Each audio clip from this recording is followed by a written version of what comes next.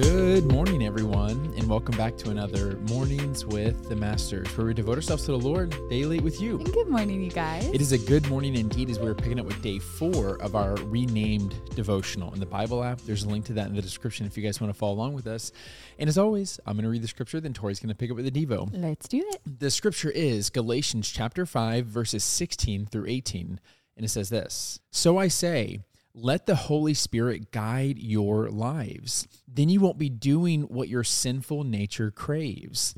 The sinful nature wants to do evil, which is just the opposite of what the Spirit wants. And the Spirit gives us desires that are the opposite of what the sinful nature desires. These two forces are constantly fighting each other, so you are not free to carry out your good intentions. But when you are directed by the Spirit, you are not under obligation to the law of Moses." The devotional is titled The Secret to Freedom, and it says this: "Have you ever argued with yourself?" Yes. Although it sounds strange, we've all been there. You have something you really want to do, yet deep down you know it's not the right thing to do. You find yourself engaged in an inner conflict you can't seem to resolve. If you do the right thing, you won't experience guilt and shame. At the same time, you're tempted to enjoy the forbidden fruit of sin. This battle rages within us on a daily basis as we make decisions. It comes up at work when we're forced to choose between being a person of integrity or cutting corners and taking the easy way out. Choosing to live according to the Spirit or according to the flesh is a decision we'll have to make every day for the rest of our lives. How we choose to live will determine whether we are embracing God's Spirit or our flesh. With our new identity, God gives us the Holy Spirit. No longer do we have to live as slaves to our fleshly desires. Freedom and victory come as we walk in step with God's Spirit and yield to His will for our lives.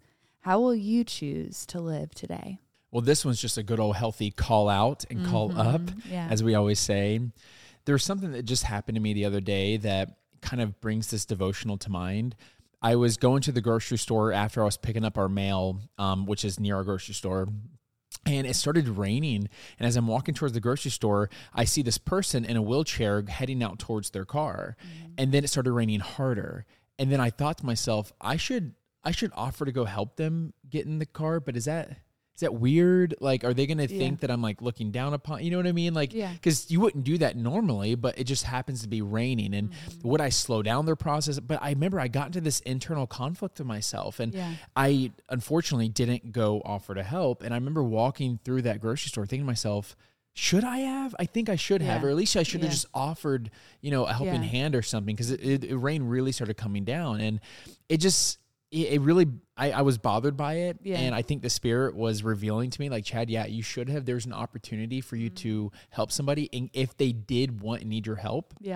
But I think we all have that inside of us, that conflicting voice, right? Just like the devotional saying that the Spirit of truth just always egging us along God's path. But then we also have our sinful nature and the pressure of society and different things that are kind of leading us down the other path. And so, I really want to press into that a little bit to really make sure that we're able to discern the voice of the Spirit and act upon it. Because whenever we wear the breastplate of righteousness, we are representing God. As we're walking through our journey here on earth, we are representing the King. And He is a loving Father. And if we want to represent Him, we need to be loving Him. We need to be like Him. We need to do as He would do. And so, I just really feel it pressed in my spirit right now, where I'm just like, we need to make sure that as we work, as we pursue relationships, even Tori and I choosing to abstain while we're dating each other from sex is like, there were opportunities for us to have sex before we got married, but I wanted to honor her. It's like, society says, just do it. It's fine. But no, like God says, honor my daughter. That's my daughter. And even when it comes to work, Colossians, I think 3 verses like 23, I think, I don't know the reference exactly, says, work hard, and work hard is for the Lord and not for man. We are representing Him with everything we do. That means if we find treasure on the ground, it would probably be more responsible of us to go and find whose ever treasure that is, rather than storing it for ourselves, because we know God will provide for us. We have a faith in something greater. Yeah. So No, that's really good. As you were sharing that example and you brought up those questions that came up in your head when you're like, okay, I think I should go help them. But then the question that came up, is that weird? It's like those questions. And it just reminds me of how the enemy worked, because I feel like he always comes in to make you question the Spirit of God, make you question that still small voice, because as we follow God's leading, as we follow the Spirit, he's going to ask us to do things that might feel weird in the moment, or that might be countercultural, that might just seem a little bit odd, but we have to recognize those thoughts. Like, are those doubts and questionings our sinful nature? Is it the enemy, or are they of God? And when you think about that just example, oh, would it be weird for me to go offer help? Does that sound like something that the Lord would ask you?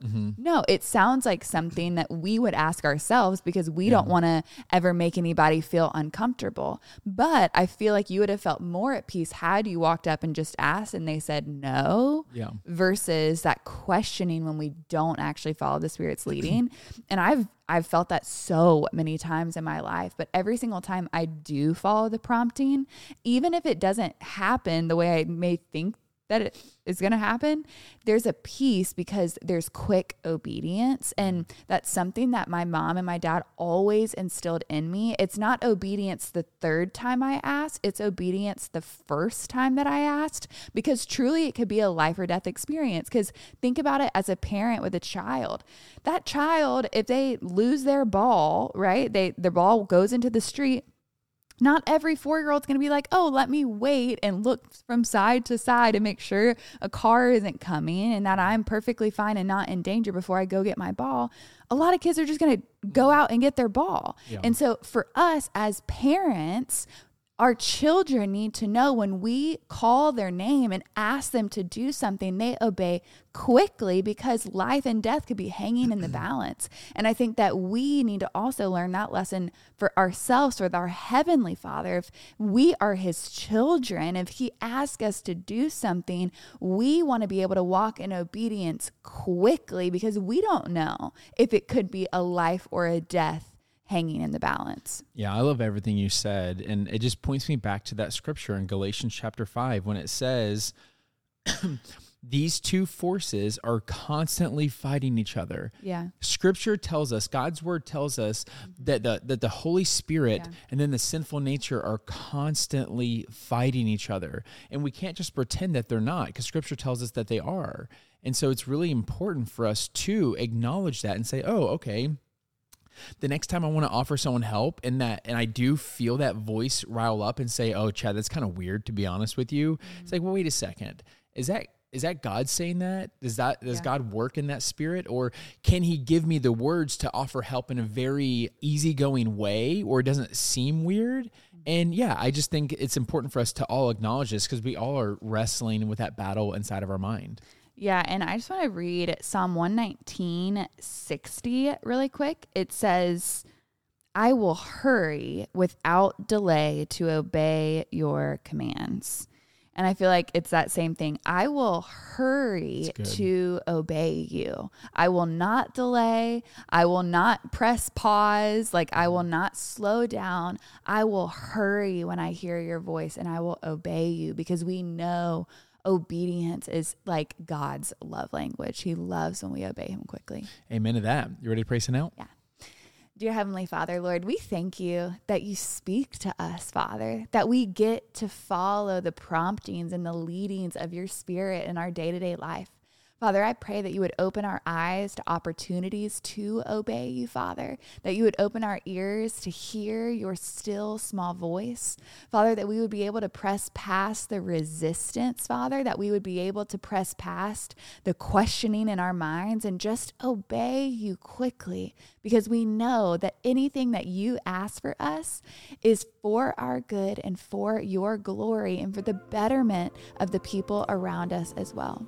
Father, we love you and we pray these things in Jesus' name. Amen. Amen, God. Amen, God. Amen, y'all. Well, now's that perfect time to break out the worship music, break out the journal, and continue pressing into the Lord. Yes. And y'all don't forget that you are God's masterpiece. And don't forget that we love you. We love you guys, and we'll be talking to you tomorrow. Auf Wiedersehen.